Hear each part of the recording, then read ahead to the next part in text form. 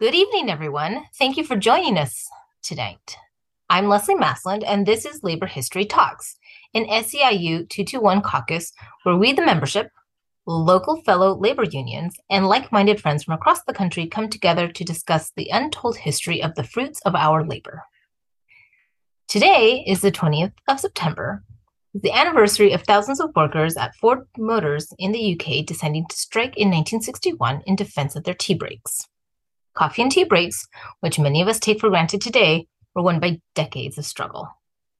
Tonight, Avery will be discussing the history of Black caucuses in unions. So without further ado, Avery, please take it away. Thanks, Leslie.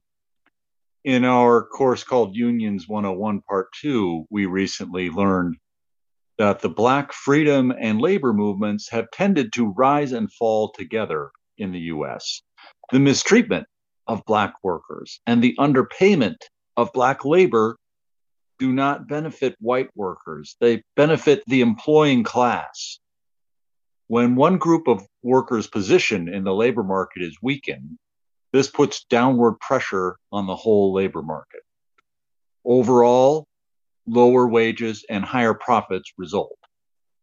At the same time, by specially oppressing some workers, capitalism forces them to organize and fight back. And those workers thereby set an example badly needed by all workers. And because of their experience with struggle, they can provide badly needed leadership in the struggles of all workers. This rising and falling together of the Black freedom and labor movements has, in the long run, broken down racist exclusion in the labor movement. Before the Civil War, all US unions, with the single exception of the New York City labor movement led by German Marxist immigrants, excluded Black workers. Today, by contrast, Black workers are disproportionately represented in the unions, though barriers still exist. But this long-term flip didn't happen automatically. Black workers fought for inclusion. And one of the ways this happened was through Black caucuses. These caucuses often found themselves pushing the unions to do their jobs and actually fight against racial discrimination by the employers. These fights against the employers and the militant fighting spirit and experience brought out through the caucuses ended up generally strengthening the unions overall. So let's talk about Black caucuses and labor organizations. The US Civil War, a very close and hard fought battle that was almost won by the Confederacy more than once, turned on the actions of slaves. Some 400,000 slaves fled the plantations in the first nationwide withdrawal of labor in US history. This, quote, general strike, as W.E.B. Du Bois called it, weakened the Confederate economy. And those who fled made up the majority of the 189,000 Black troops in the Union's armed forces. This led to emancipation. Emancipation led to the period called Radical Reconstruction. During the years from 1866 to 76, unions grew fast, coming together not only in the National Labor Union, which was the first nationwide labor federation to admit Black workers, but also in the Colored National Labor Union. The two groups allied with each other, but the Colored National Labor Union was necessary, as extreme white supremacist sentiment still often made it difficult for Black workers to be in the same organizations as white workers. And this union was the first mass experience of labor organization for the newly freed workers. But like the National Labor Union, the Colored National Labor Union fell apart when Reconstruction was defeated by Klan terror and the withdrawal of federal troops from the South. In 1925, Black communist Lovett Fort Whiteman founded the American Negro Labor Congress. Its constitution called for, quote, the abolition of all discrimination, persecution, and exploitation of the Negro race and working people generally, to bring the Negro working people into the trade unions and the general labor movement with the white workers, to remove all bars and discrimination against Negroes and other races in the trade unions, and to aid the general liberation of the darker races and the working people throughout all countries. And this organization, the Congress, only lasted 5 years and it struggled to become a solid organization. But it was a pioneering first step, not a separate labor organization, but an organization for changing unions from within. And with its excellent constitution quoted above, it was also an important first step for those who were aiming to bring lessons to the US from the Russian Revolution, where Jewish workers had fought discrimination, gained the support of non Jewish workers, and become leaders in the workers' movement and revolution. More successful than this first organization was the National Negro Congress, formed in 1935. And the Congress was not a labor union per se. It campaigned against discrimination, lynching, police brutality, and for relief for the unemployed. Those were its basic purposes. But it became an indispensable partner to the nationwide union drive carried out by the Congress of Industrial Organizations. The National Negro Congress organized black churches to support union drives in mass production industries like steel and meatpacking. They convinced black workers, which had had largely negative experiences with racist exclusionary craft unions up to that time, to become the strongest supporters of the new and also far more powerful industrial unions that were coming together at that time. They insisted that these new unions negotiate anti-discrimination clauses in their contracts with the employers, that they admit people of color as equals, and that they promote black leadership. Between 1935 and 1935, after which the National Negro Congress began to decline due to infighting, it helped to bring into being unions at the most powerful corporations in the world. And this monumental success laid the basis for the unique decades that followed, in which our working class living standards consistently rose. Seems amazing today. But despite the decline of the National Negro Congress, the need for independent black labor organization remained. Founded in 1951, the next group, the National Negro Labor Council, accepted members of existing unions. It formed branches in 23 cities. Its goals were to, quote, break the patterns of job discrimination against blacks in American industry and to use the trade union base to move the trade unions and our white allies within it into the liberation struggle for black people, with a primary concentration on economic issues as the key.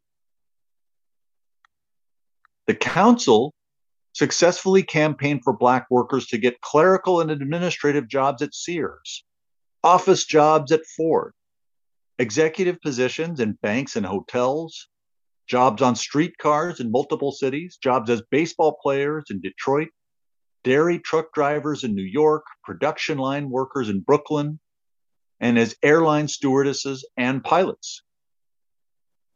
In 1954, they built a community movement to get job training for black workers in Louisville, Kentucky, in preparation for the opening of a new General Electric plant in that city. But the council, involving many communists and operating in the years of McCarthyism, faced constant red baiting, including from AFL-CIO President Walter Reuther. In 1956, the council was bankrupted by the House Un-American Activities Committee. The council's executive secretary, Coleman Young, however, later became the first black mayor of Detroit.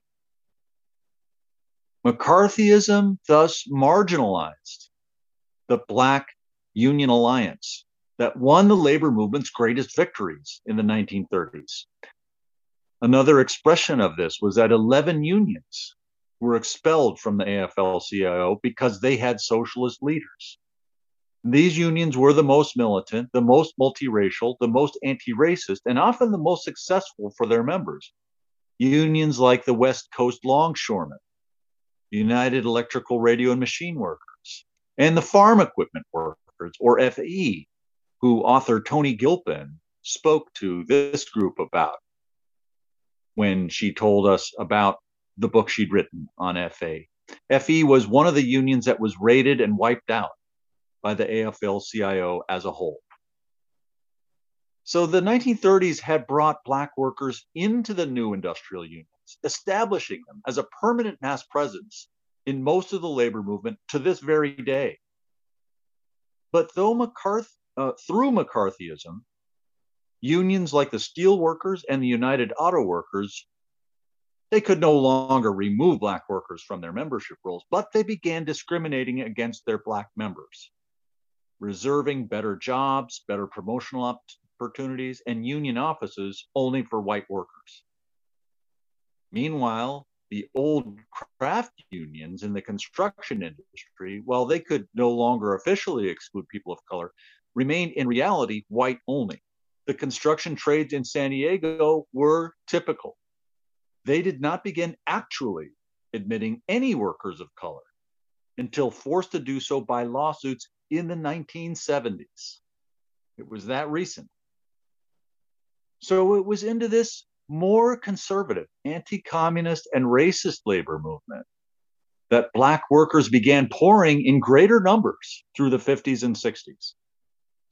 Black workers were 20% of union members by 1970, though only 12% of the population. That's an even more impressive number, considering that Blacks were still excluded from construction and other crafts. In Detroit, nearly half of auto workers were Black in 1968, an increase of 30% from just 5 years earlier.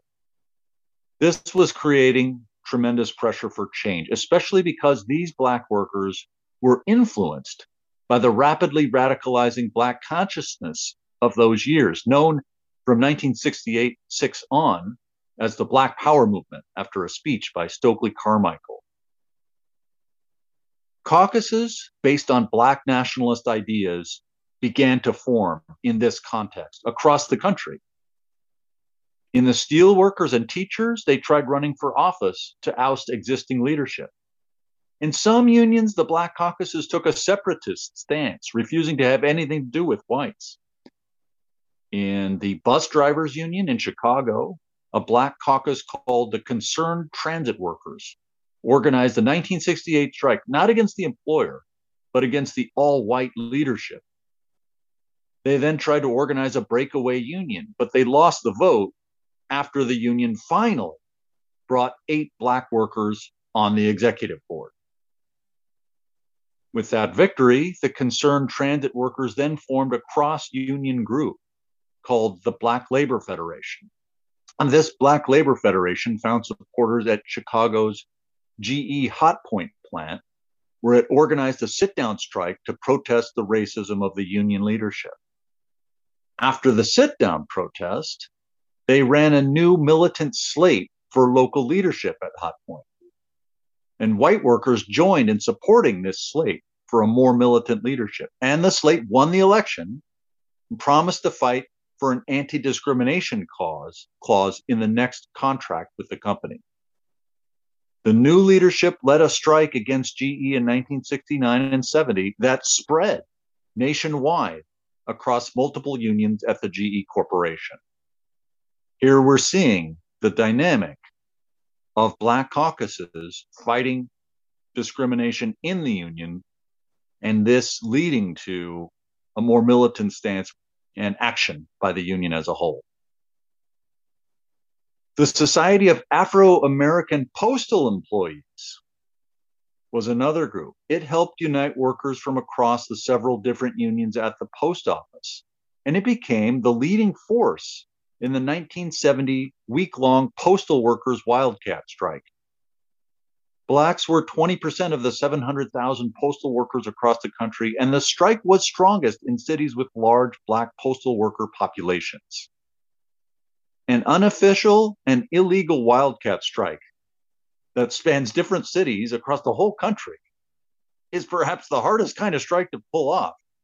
A really amazing achievement.